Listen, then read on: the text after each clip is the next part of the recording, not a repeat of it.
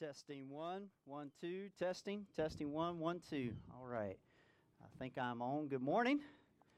You may be seated if you haven't already. What an absolutely beautiful Lord's Day. Amen. God is so good and kind to us. Well, let's turn back in our Bibles to Mark chapter 10, verses 1 through 12. Mark chapter 10, verses 1 through 12. We'll be finishing up our series this morning on the covenant of marriage. The covenant of marriage. So this will be our third message regarding this. So let's read the passage this morning and then we'll open in prayer. Mark chapter 10, starting in verse 1. And he left there and went to the region of Judea and beyond the Jordan. And crowds gathered to him again. And again, as was his custom, he taught them. And Pharisees came up, and in order to test him, asked, "Is it lawful for a man to divorce his wife?" And he answered them, "What did Moses command you?" They said, "Moses allowed a man to write a certificate of divorce and to send her away." And Jesus said to them, "Because of your hardness of heart, he wrote you this commandment. But from the beginning of creation, God made them male and female. Therefore, a man shall leave his father and mother and hold fast to his wife, and the two shall become one flesh. So they are no longer two, but one flesh. What therefore God has joined together, let not man separate." And in the house the disciples asked him again about this matter. And he said to them, "Whoever divorces his wife and marries another commits adultery against her. And if she divorces her husband and marries another, she commits adultery." Let's pray together. Lord, we are thankful for the truth of your word. We're thankful this morning for your amazing grace and kindness towards us. We're thankful this morning, the song that we just sung, that God, you are faithful to your promises. You're faithful to your people. God, even when we are faithless, you are faithful. And so once again this morning, as we open up the words of life, God, we need you. We pray for your Spirit to illuminate the truth of your word, that you would help us to understand it rightly, that you would help us be obedient and apply it to our lives. God, may we exalt Christ in our marriages and in our families and our walks with you, Lord. So we love you. And we ask all these things in the wonderful name of Christ. Amen. There's a lot of feedback. It may just be the wind that's blowing. All right. So we'll work through that. So in our first message, just in way of review, we talked about the beautiful gift of marriage. Marriage is the doing of God and the display of God. In marriage, I want you to really think about this. We have the wonderful gifts of companionship and friendship and sexual intimacy, where the Bible says to be fruitful and multiply, the blessing of children, which we've talked about hundreds of times here in the life of Everglades. We have the foundation of marriage and family, which is central to any civilization. It's central to humanity, of fulfilling the creation mandate, of being fruitful and multiplying and taking care, having dominion over God's creation, which he called Adam and Eve to do, and the same for us today. And yet, even greater than all these things, when we think about marriage, it's the covenant display of the relationship of Jesus Christ and his bride, the church. Jesus is the bridegroom and the church is the bride. And that's why, as we have said over and over these last 3 times, marriage is first and foremost about the glory of God. It's about the holiness of God and not about our personal happiness, even though that is a byproduct of Christ-centered marriages. And then if you remember last time, we had to discuss the reality of divorce, the breaking of the covenant of marriage. You know, we live in a fallen and broken world. The Bible says all have sinned and fall short of the glory of God. We have the hardness of our hearts, and because of these things, we can't deny the reality of divorce. Probably for most of us have experienced that either personally or within our extended families. And so we discussed there has to be two responses for any local church. Number one, and we have to do both of these responses, we should come alongside people who have been divorced and weep and grieve with them. Divorce brings much sorrow and loss and tragedy. Many feelings of disappointment and anger and regret and guilt. As I said last time, few things are more painful than a divorce. Divorced people are not second-class citizens. We are all on the same team as followers of Christ. And then the second response, and as I shared last time, sometimes this one's a little bit harder as we're striving to be loving and caring and filled with the humility of Christ. We also stand on the sufficiency and the authority of God's Word that we have a hatred for divorce. Why?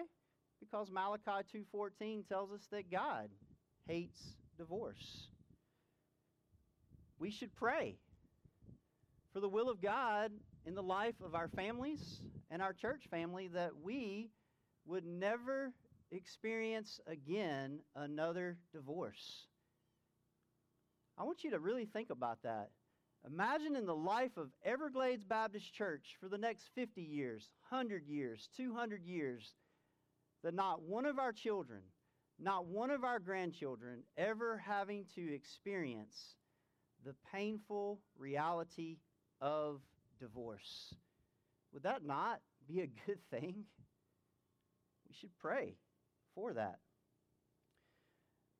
And so the question that we should be asking this morning, it's not as the Pharisees were asking there in Mark chapter 10, verse 2, when is it lawful for a man to divorce his wife, or when is it permissible to divorce? The better question, as is the question for all of life, how can I glorify God the most in my marriage or in the difficult situation that I may find myself in? We must remember, as difficult as circumstances are, we're not guided by them, but instead by the sure foundation and the truth of God's Word. And so we've looked at 4 essential truths that Jesus teaches regarding marriage, and we'll finish that up today. Number 1, as we saw in Mark 10, 6 through 9, I won't reread that, we just read it. God's design for marriage has always been and will always be permanence. The second thing we discussed last time, the only way the marriage covenant is broken biblically is by death, and that was Romans 7, 1 through 3. And by the way, one is free to remarry after the death of a spouse, if they so choose. Number 3, initiating, and I use the word initiating, a divorce is never lawful biblically. And we looked at Genesis and Mark 10, Luke 16, 18, 1 Corinthians 7, which we'll go to a little bit later. You know, there are very respected, godly men that hold to either one or two exceptions. We talked last time about the reality of adultery. We'll talk this time about what do you do when an unbelieving spouse abandons a believing spouse. And so some do hold to one or two exceptions to the permanence of marriage, and so they would hold to more of a semi-permanence view. But as we discussed last time, the betrothal view walks us through Matthew chapters 1, Matthew chapter 5, Matthew chapter 19, of the reality of betrothal before the consummation of marriage on the wedding night. And I'm not going to go back through all of that. You guys can listen to the sermon from last week if you were not here. Now, beginning to kind of move forward into today, divorce and remarriage is not a perpetual or a continual sin of adultery, but it is initially an act of adultery. Once a new marriage covenant is established, the old one is broken, albeit not biblically, but it is broken and severed. God says in Mark 10:9, "What therefore God has joined together, let not man separate."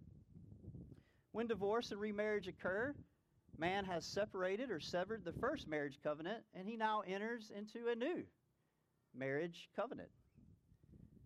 God in His grace has blessed many second and third marriages. What started wrong, God in His amazing grace blesses. However, this would not be a good reason to divorce. For those that may find themselves in a second or third marriage, be faithful to the vows that you have made before the Lord and before one another. Live in your new marriage covenant for the glory of God. Divorcing a current spouse to remarry a former spouse, as we discussed last time, would be sinful and wrong according to Deuteronomy 24. God indeed recognizes the new marriage as a marriage covenant. And I want you to see that if you'll turn to John 4, 16 through 18. John chapter 4, 16 through 18. Jesus has a conversation with the Samaritan woman at the well. John chapter 4, 16 through 18.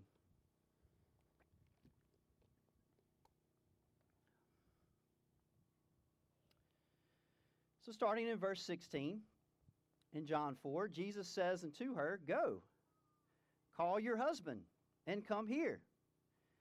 The woman answered him, "I have no husband."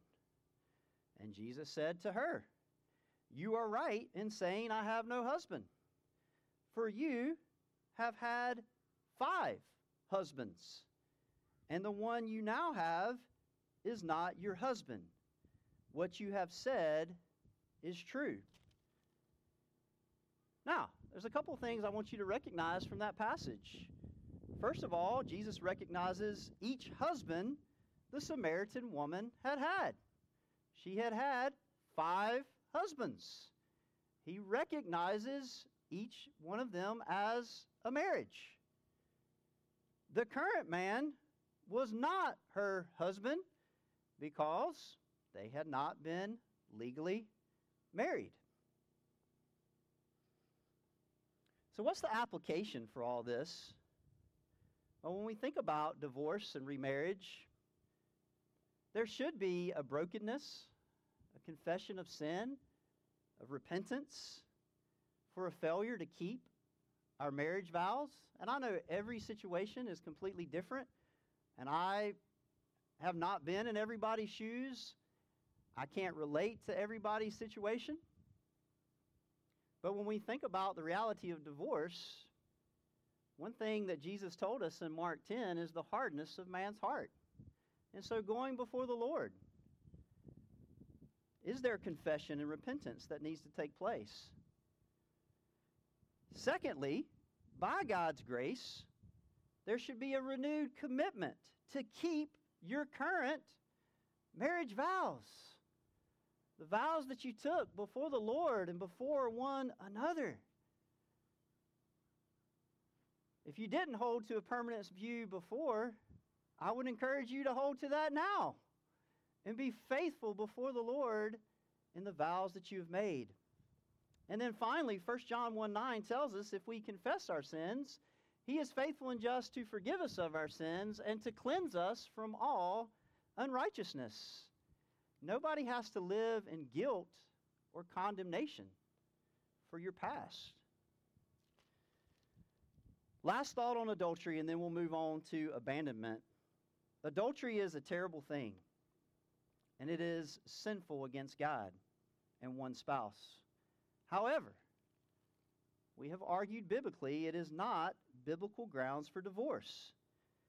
Can we not forgive as Jesus Christ has forgiven us? God never divorces his people even though they commit spiritual, or we commit spiritual adultery against him over and over and over. And yet, even if one holds to this exception clause, as far as you could take that, if you're going to hold that exception clause, is divorce is permissible, not commanded. Now, let's move to 1 Corinthians chapter 7, verses 1 through 16. 1 Corinthians chapter 7, 1 through 16.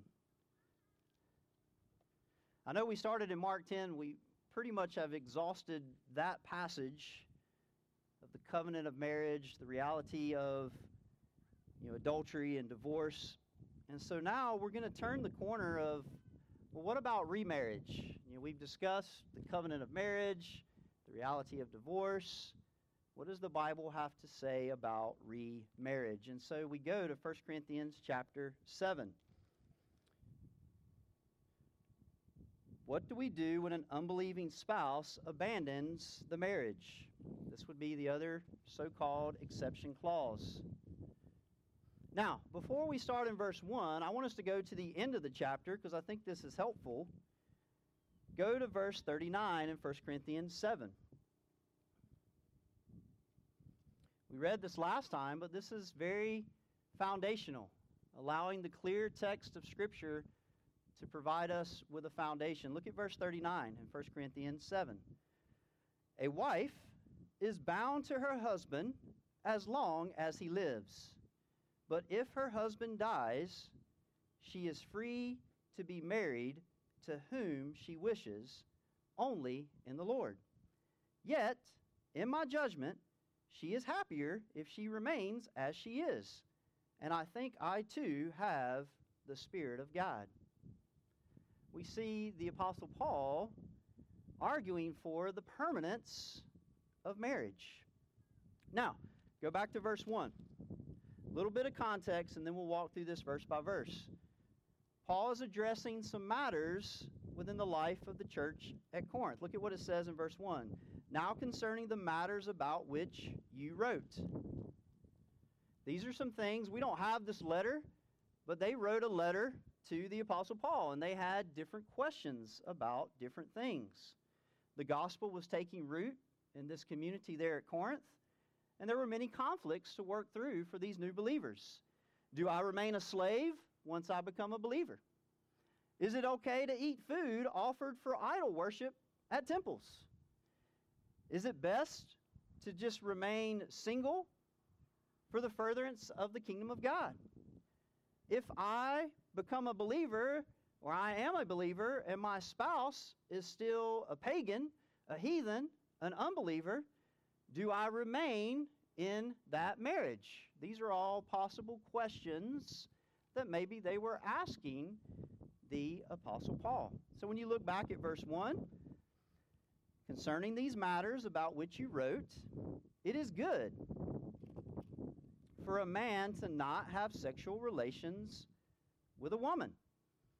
So Paul here is affirming the beauty and the blessing of singleness, which, as I argued last time, we should celebrate singleness. It's not a sinful or a bad thing.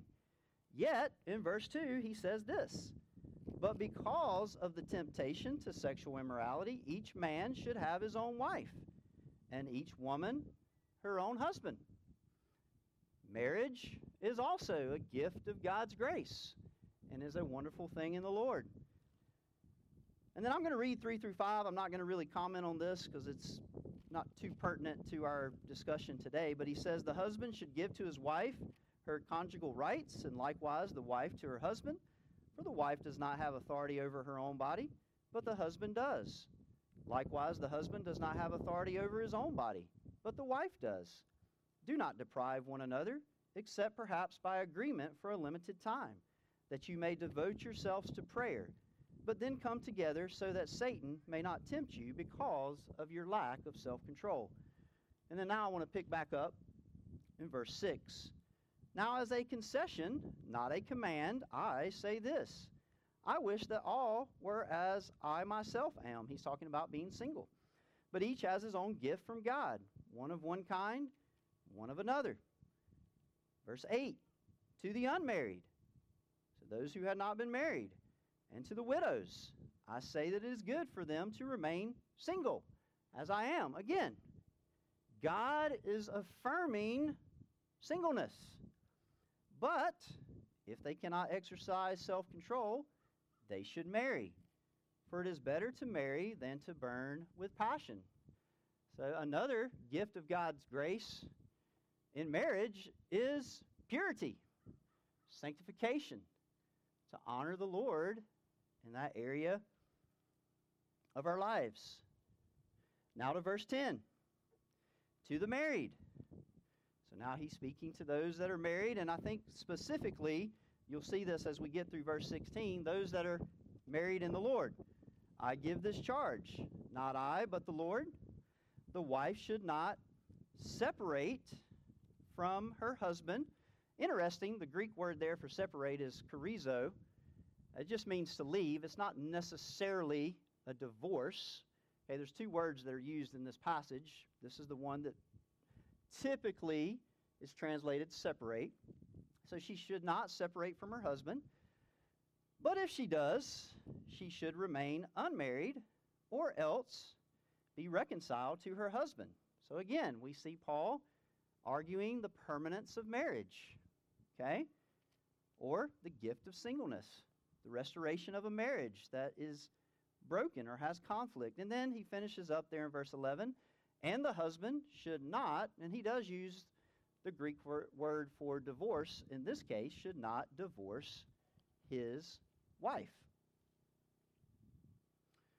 Now, gets a little bit tougher as we move forward now to verse 12. To the rest, and I think we'll see in the context here, he's talking about a believer who finds themselves now married to an unbeliever. Remember the context, the church at Corinth. This was a very wicked, vulgar culture. So you would have had people coming to faith in Christ, so two unbelievers, and now one of them comes to faith in Christ. They are a believer, but they're still married to an unbeliever who's worshiping idols at the temple, involved in who knows what of ungodly activities. So what does Paul have to say about that? To the rest, I say, I, not the Lord. Now, if you notice, if you go back to verse 10, he says, not I, but the Lord. And now this time he says, I, not the Lord. If you think about it, verse 10, what he was talking about, Jesus had already addressed in Matthew and Mark and in Luke. But in verse 12, when he says, I, not the Lord, we don't have any public recording of Jesus addressing what Paul is about to say. It doesn't mean that it lacks any kind of authority, that it's not God saying it. The only point he's making, Jesus did not specifically address this type of situation. So to the rest, I say, I, not the Lord, that if any brother has a wife who is an unbeliever, and she consents to live with him, he should not divorce her. Think about that. Just because his wife is an unbeliever, if she consents to live with him, he should not divorce her. Verse 13, if any woman has a husband who is an unbeliever, and he consents to live with her, she should not divorce him. So he's saying the same thing both ways. Why? Look at verse 14. For the unbelieving husband is made holy because of his wife, and the unbelieving wife is made holy because of her husband. Now I want to park there for for just a moment, because I think this is super important.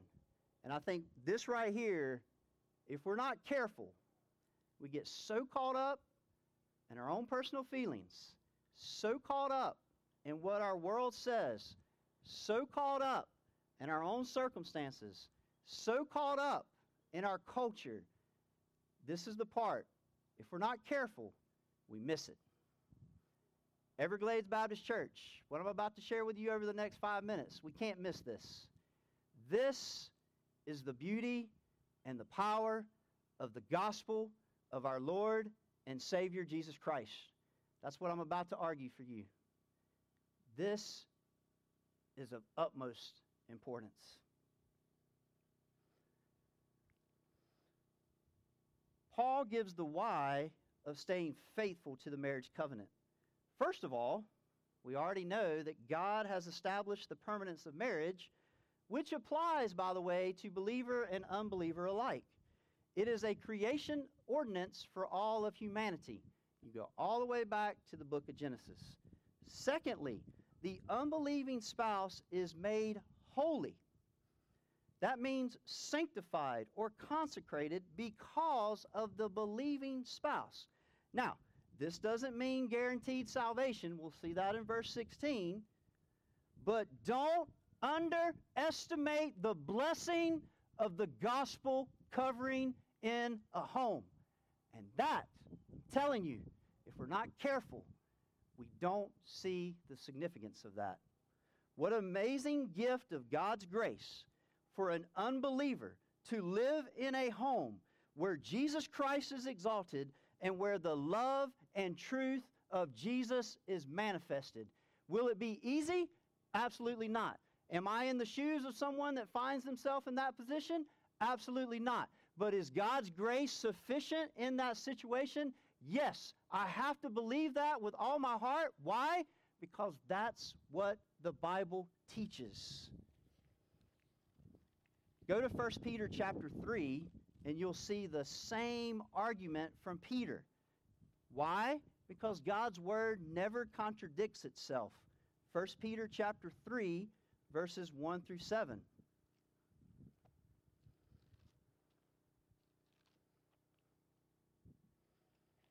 First Peter chapter 3, verses 1 through 7. Peter's going to say basically the same thing, a little bit different way.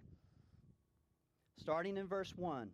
Likewise, wives, be subject to your own husbands, so that even if some do not obey the word, they are not believers, they may be won without a word by the conduct of their wives, when they see your respectful and pure conduct. Do not let your adorning be external, the braiding of hair and the putting on of gold jewelry or the clothing you wear. He's not concerned about outward stuff, right? Instead, look at verse 4. What a beautiful passage. But let your adorning be the hidden person of the heart, with the imperishable beauty of a gentle and a quiet spirit.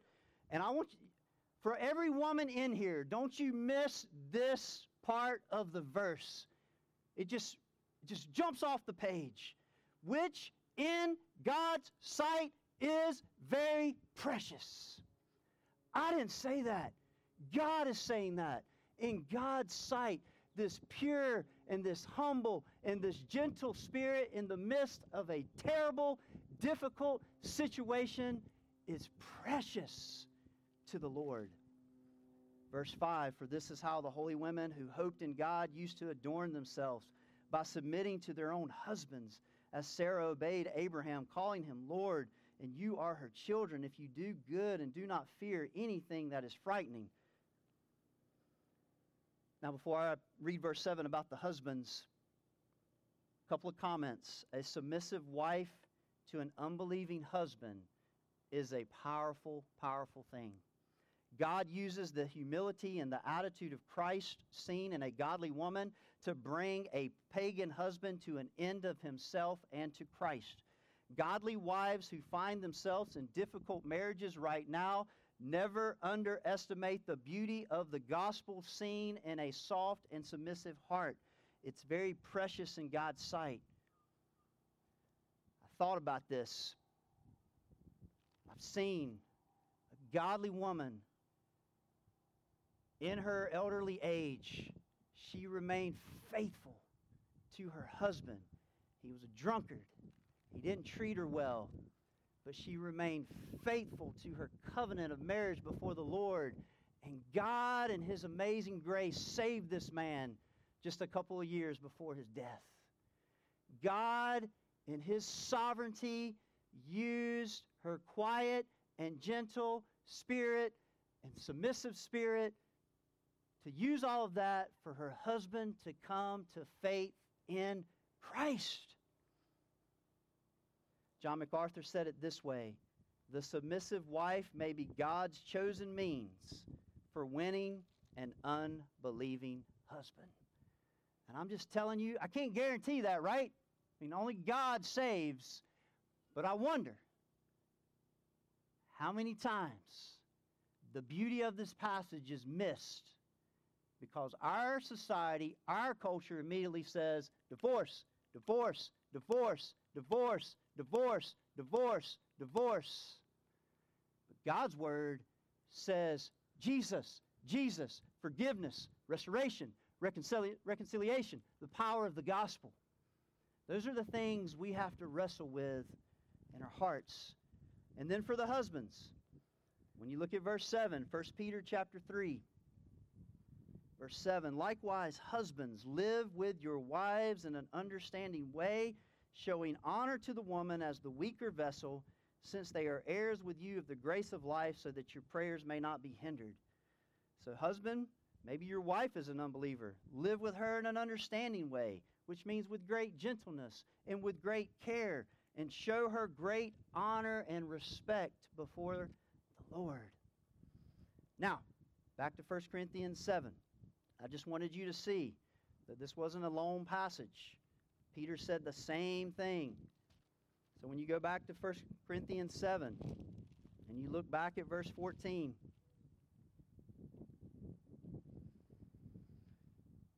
the unbelieving husband is made holy because of his wife. So there's this covering. Again, not guaranteeing salvation, even though that may happen. The unbelieving wife is made holy because of her husband. Now look at what it says about the children. Otherwise your children would be unclean. But as it is, they are holy. What a good thing to stay married to an unbeliever for the sake of your children. You're providing them with a gospel, godly covering in the Lord. You're protecting them from defilement. I thought of it this way, just a practical application.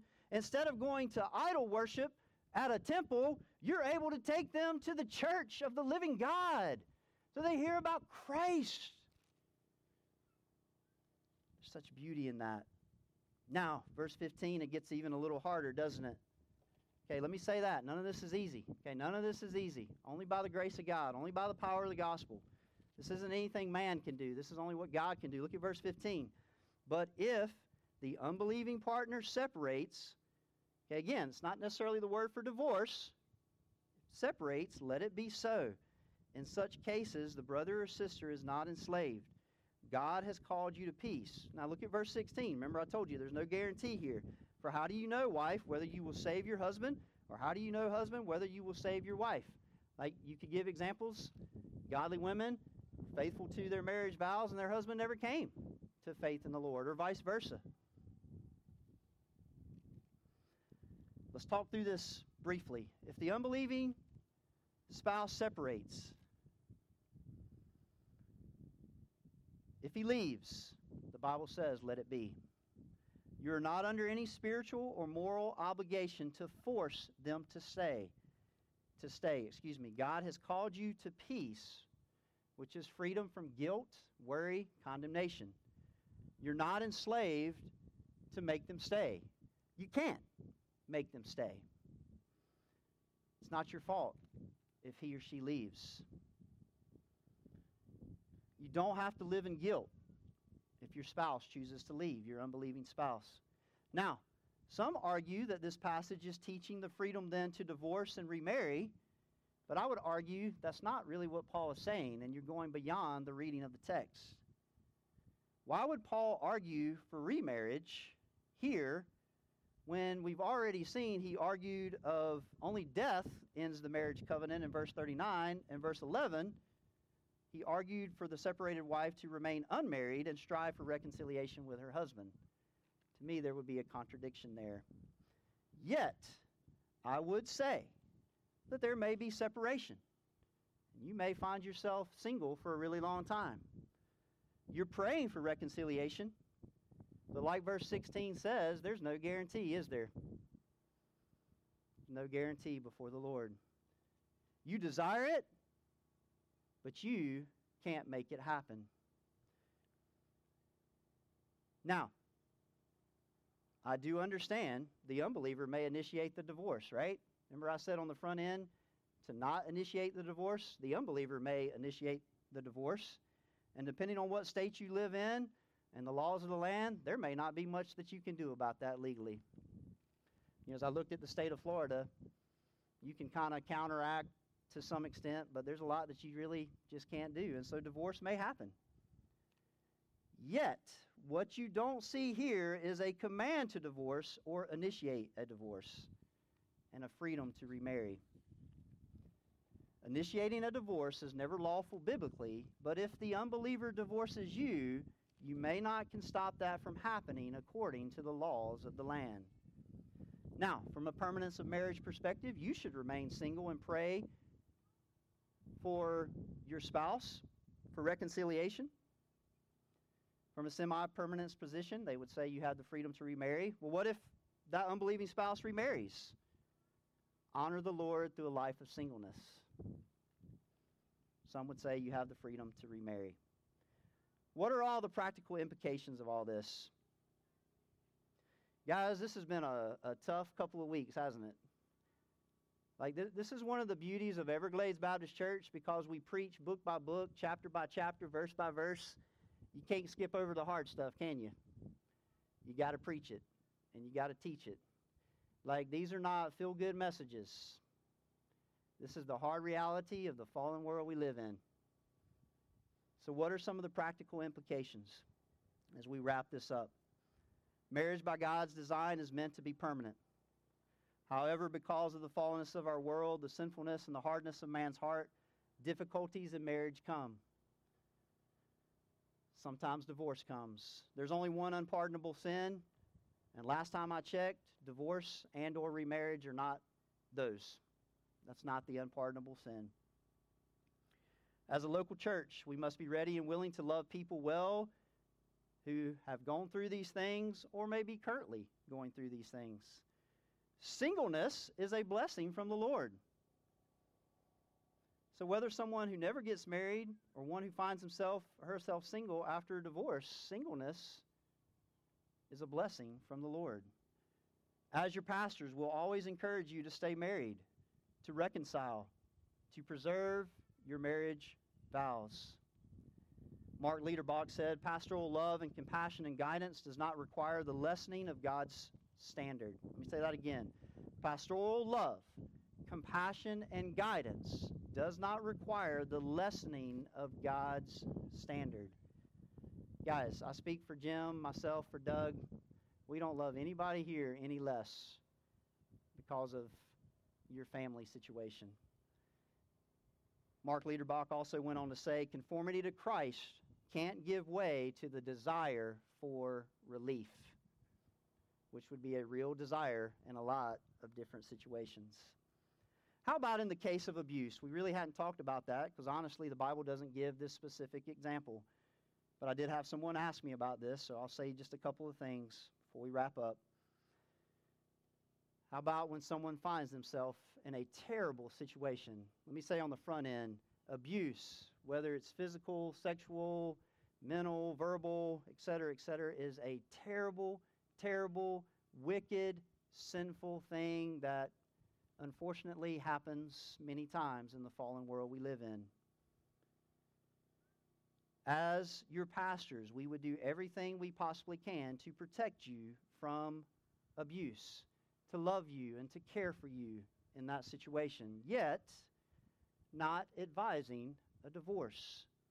Physical abuse is against the law, and civil authorities should be contacted if abuse occurs. We don't have time to go there, but you can go to Romans 13, 1 through 4. God has given our civil authorities the right to punish evil. And someone that is abusing someone else, that is evil. An abused spouse should seek a place of safety, whether it be extended family, friends, church family, or a parachurch ministry like the Lighthouse Refuge, which we have right here in Okeechobee County, Donna Dean. By the way, for us as a local church, we have to be ready and willing to help people that may find themselves in a situation like this. There's nothing unbiblical about there being an extended time of separation for safety reason and for the abuser to get the help that he or she needs, because sometimes the abuser is the wife. It's morally right to protect oneself and one's children from harm. Yet, this is not biblical grounds for divorce. Instead, it's a time for prayer, for brokenness, repentance, and restoration for the abuser and for the marriage and for the one that has been abused. I want you to turn to 1 Corinthians 6, 9 through 11. Just one page over. Let's not forget the power of the gospel in each and every situation. 1 Corinthians 6, 9 through 11. Or do you not know that the unrighteous will not inherit the kingdom of God? Do not be deceived. Neither the sexually immoral, nor idolaters, nor adulterers, nor men who practice homosexuality, nor thieves, nor the greedy, nor drunkards, nor revilers, nor swindlers, you could add, nor abusers, will inherit the kingdom of God, right? He's not giving an exhaustive list of all sin. But then don't forget what verse 11 says as he's speaking to these believers at the church at Corinth. And such were some of you. But you were washed, you were sanctified, you were justified in the name of the Lord Jesus Christ and by the Spirit of our God. Do we not believe that the power of the gospel, that our God and His grace through the work of His Spirit can change the heart and the mind of an abuser? I think He can. And we should pray for that to happen. God's grace overcomes all sin. Colossians 3:13 says, as the Lord has forgiven you, so you also must forgive. You know, I wish I had more time, but I thought about the steadfast love of the Lord that endures forever. And I thought about, we could spend hours talking about the reality of sin. But think about God and Israel in the Old Testament. Think how many times that Israel failed God. Yet what did God continue to do? To love His people. Think about Hosea and Gomer, the prostitute. Over and over, she was unfaithful to Hosea the prophet. And what did God tell Hosea to do? Over and over. Take her back. Take her back.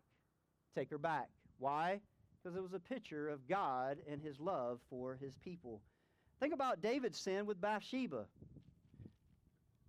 Terrible thing, wasn't it? Adultery. There were consequences. But do we not find Bathsheba in the lineage of King Jesus? How about the prostitutes Tamar and Rahab? You know where we also find them? In the lineage of King Jesus. How about Ruth? A pagan, unbelieving, Moabite woman. You know where we find her too? In the lineage of King Jesus. God is glorified and even brings much good in the midst of our sinfulness. Never, never, never underestimate the power of the gospel of Jesus Christ. One may say, Pastor Eric, what you've taught these last three messages, that's pretty radical. I don't know if I agree with all that. My response would be, is not the message of the cross pretty radical? It's no longer we who live, but Christ who lives within us. The question we must always be asking as Christians. Not when is sin permissible or divorce or whatever, but what will bring God the most glory in my life and in my marriage. I'll leave you with what we started with, Ephesians 5:31 and 32. Therefore a man shall leave his father and mother and hold fast to his wife, and the two shall become one flesh. This mystery is profound, and I'm saying that it refers to Christ and the church. Marriage is first and foremost about displaying the covenant-keeping love between Christ and his bride, the church. Let's pray together. Lord, I hope and pray that you were honored today, the truth of your word. We read a lot of Scripture, so we know that your word is truth and you sanctify us with it. So we thank you for that. God, you know better than us. These are some hard realities when we think about divorce and remarriage and the sinfulness of our world and the horrible, difficult circumstances that either people have come out of or may find themselves in. God, I'm thankful that you're filled with love and compassion and mercy and grace, and that you never leave nor forsake your people. We don't have to walk through any of this alone. And I'm also thankful this morning, as your word has shouted forth, you are a God who saves.